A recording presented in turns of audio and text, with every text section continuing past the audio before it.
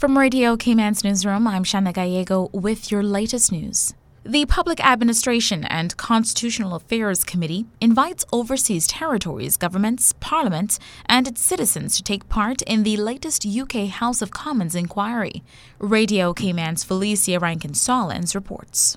The UK House of Commons hopes this inquiry will shed more light on the status of the UK's overseas territories in the 21st century and how the UK's relationship with OTs currently stands. While 10 of the UK's overseas territories are self-governing, the UK is responsible for their defence and foreign relations. The interaction between the OTs and the UK Parliament and government was brought to attention during the passage of the Sanctions and Money Laundering Act in 2018, where the unusual step was taken to extend the Act to cover their jurisdictions.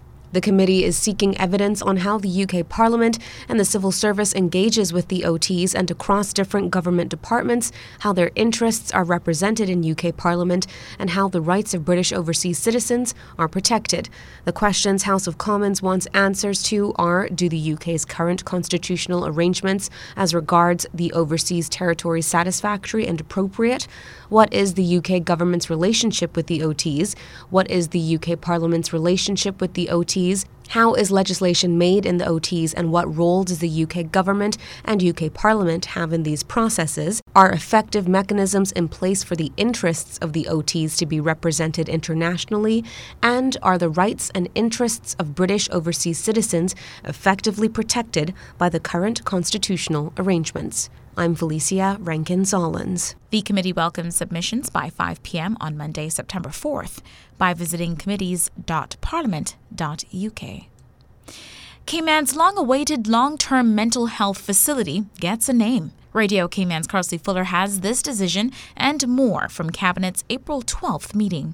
Compared to the previous 2 weeks' worth of meetings, Cabinet's April 12th agenda was relatively light. With regards to lands, Cayman's leaders approved 2 coastal work permits, one for the construction of and one for the extension of 2 private residential docks, one in Georgetown, the other in Northside. They also gave the Minister for Infrastructure the green light to table a rezoning proposal in Parliament to rezone a parcel in Georgetown East from low-density residential to high-density residential. They also approved 3 items: the establishment of an employee performance reward program by the Maritime Authority, a government motion and its subsequent submission to Parliament, as well as the naming of the soon-to-be-completed new mental health center as Ponciana Residential Mental Health Facility.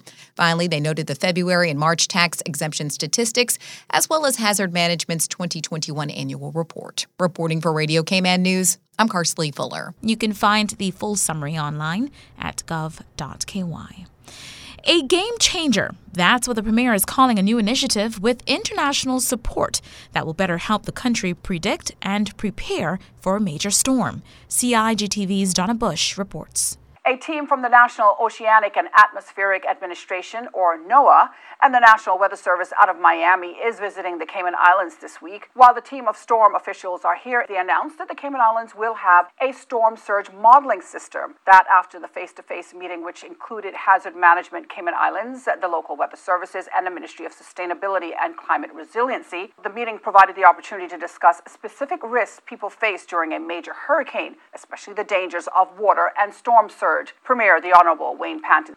We are very grateful to be in a position, after a request that we made last month, to be a part of the second group that will be involved in storm surge modelling. That is going to be very, very helpful to us. The work that we did previously in getting LiDAR information, understanding exactly what our topography and bathymetry around the islands and the shallow waters look like, has been very helpful to put us in a position where we can get in that queue at such an early stage. That information is going to provide us immensely with our ability to work out how we build resiliency, how we mitigate impacts, how we deal with issues around storm evacuations, potentially being able to work out whether, given a particular storm direction and strength, whether a particular hurricane shelter even could be impacted in some way. So this is going to really be a game changer for us. It's going to build our level of sustainability and our knowledge around exactly what we need to do do to respond as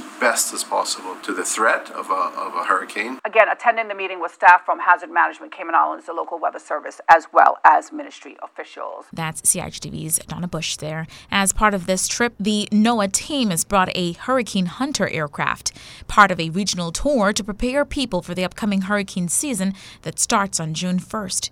U.S. Force Lieutenant Colonel Stefan Batuch. It's what we call the chat, where we fly around to a lot of the islands and areas directly impacted by hurricanes on a much more regular basis, and we create awareness for what's actually taking place from the plane and how it relates to the National Hurricane Center and how the data is relayed to the individual weather stations on the islands and or land masses. While here, they also showcased the Hurricane Hunter to a number of public and private school groups.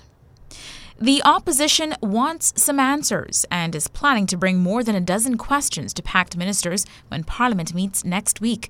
Deputy Leader of the Opposition, Joey Hew. We have, at the moment, I think about 14 parliamentary questions so far. They range from education, a response to educational institutions that receive a weak inspection judgment and what have been the results of that. Tell the House how many teacher assistants were employed and working in classrooms in the government schools by the end of the last school term. Asking the Honourable Minister to inform the House whether she intends to make any changes in the governance arrangements for Cayman public schools. Speaking on Radio Cayman's For the Record, Leader of the Opposition, the Honourable Roy McTaggart, says his questions will cover updates with the Regen project to address the issues at the Georgetown landfill. And then the second concerns the tourism strategy that the Minister for Tourism had commissioned in September 2022 that he announced would be taking place. 6 months later, we haven't seen or heard anything with regard to whether the strategy has been completed and accepted by the Cabinet. Just looking for more information. Mr. Hew also has 4 questions, the first relating to the management at the Georgetown landfill, as well as one for the Minister of Planning. What is the process for determining how applications for affordable homes are handled? And B, what are the number of National Housing Development Trust affordable homes currently available in each district? And C, the number of NHDT affordable homes currently under construction or planned in each district for completion over the next 2 years. And his other 2 questions relate to the Development Bank's mortgage scheme announced last June, as well as undersea telecom cables. Parliament is set to resume on April 26th, first dealing with government's strategic policy statement.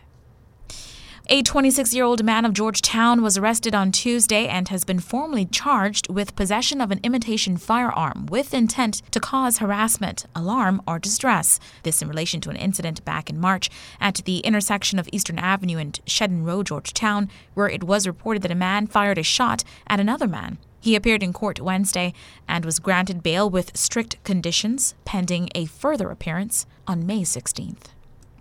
And as summer approaches and temperatures climb, there are some things you can do to help keep that utility bill from skyrocketing. Radio Cayman's April Cummings has more. The Ministry of Sustainability and Climate Resiliency is empowering you to reduce your energy consumption with a DIY energy audit. Part of the energy audit, what it helps you do is go through your home and really assess room by room, where are you perhaps using the most energy and what changes can you make in those rooms that will make the most difference. Hannah Reid is the communications manager at the ministry. She says Cayman residents who complete a DIY energy audit of their home or business by the 31st of May can also enter to win a prize like a $5,000 home gas gift certificate or gift certificates to Cooling Pros, Foam Pros, Cost You Less, and Foster's.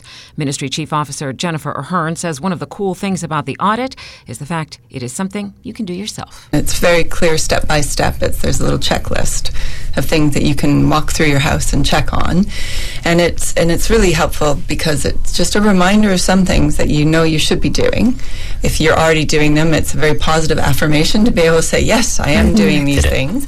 And then there's also some little tips and tricks as well that you might not have been aware of, that, and it's the little things that can add up to a big difference in terms of your energy consumption and reducing it, which can also have a positive impact on your utility bill. Another cool aspect of the program? We also have a kids' superhero energy guide to help them learn more about some habits, what energy is, some habits they can include in their daily routines, and then also a resident energy saving habits guide as well. Whether it's turning off the lights when you leave a room, unplugging items that aren't in use, or just turning off the faucet when you brush your teeth, the goal is to make conserving energy a part of our everyday lives. April Cummings, Radio Cayman News. You can find the audit and more details at energy.gov.ky. That is your latest local news from Radio Cayman's newsroom. I'm Shanda Gallego.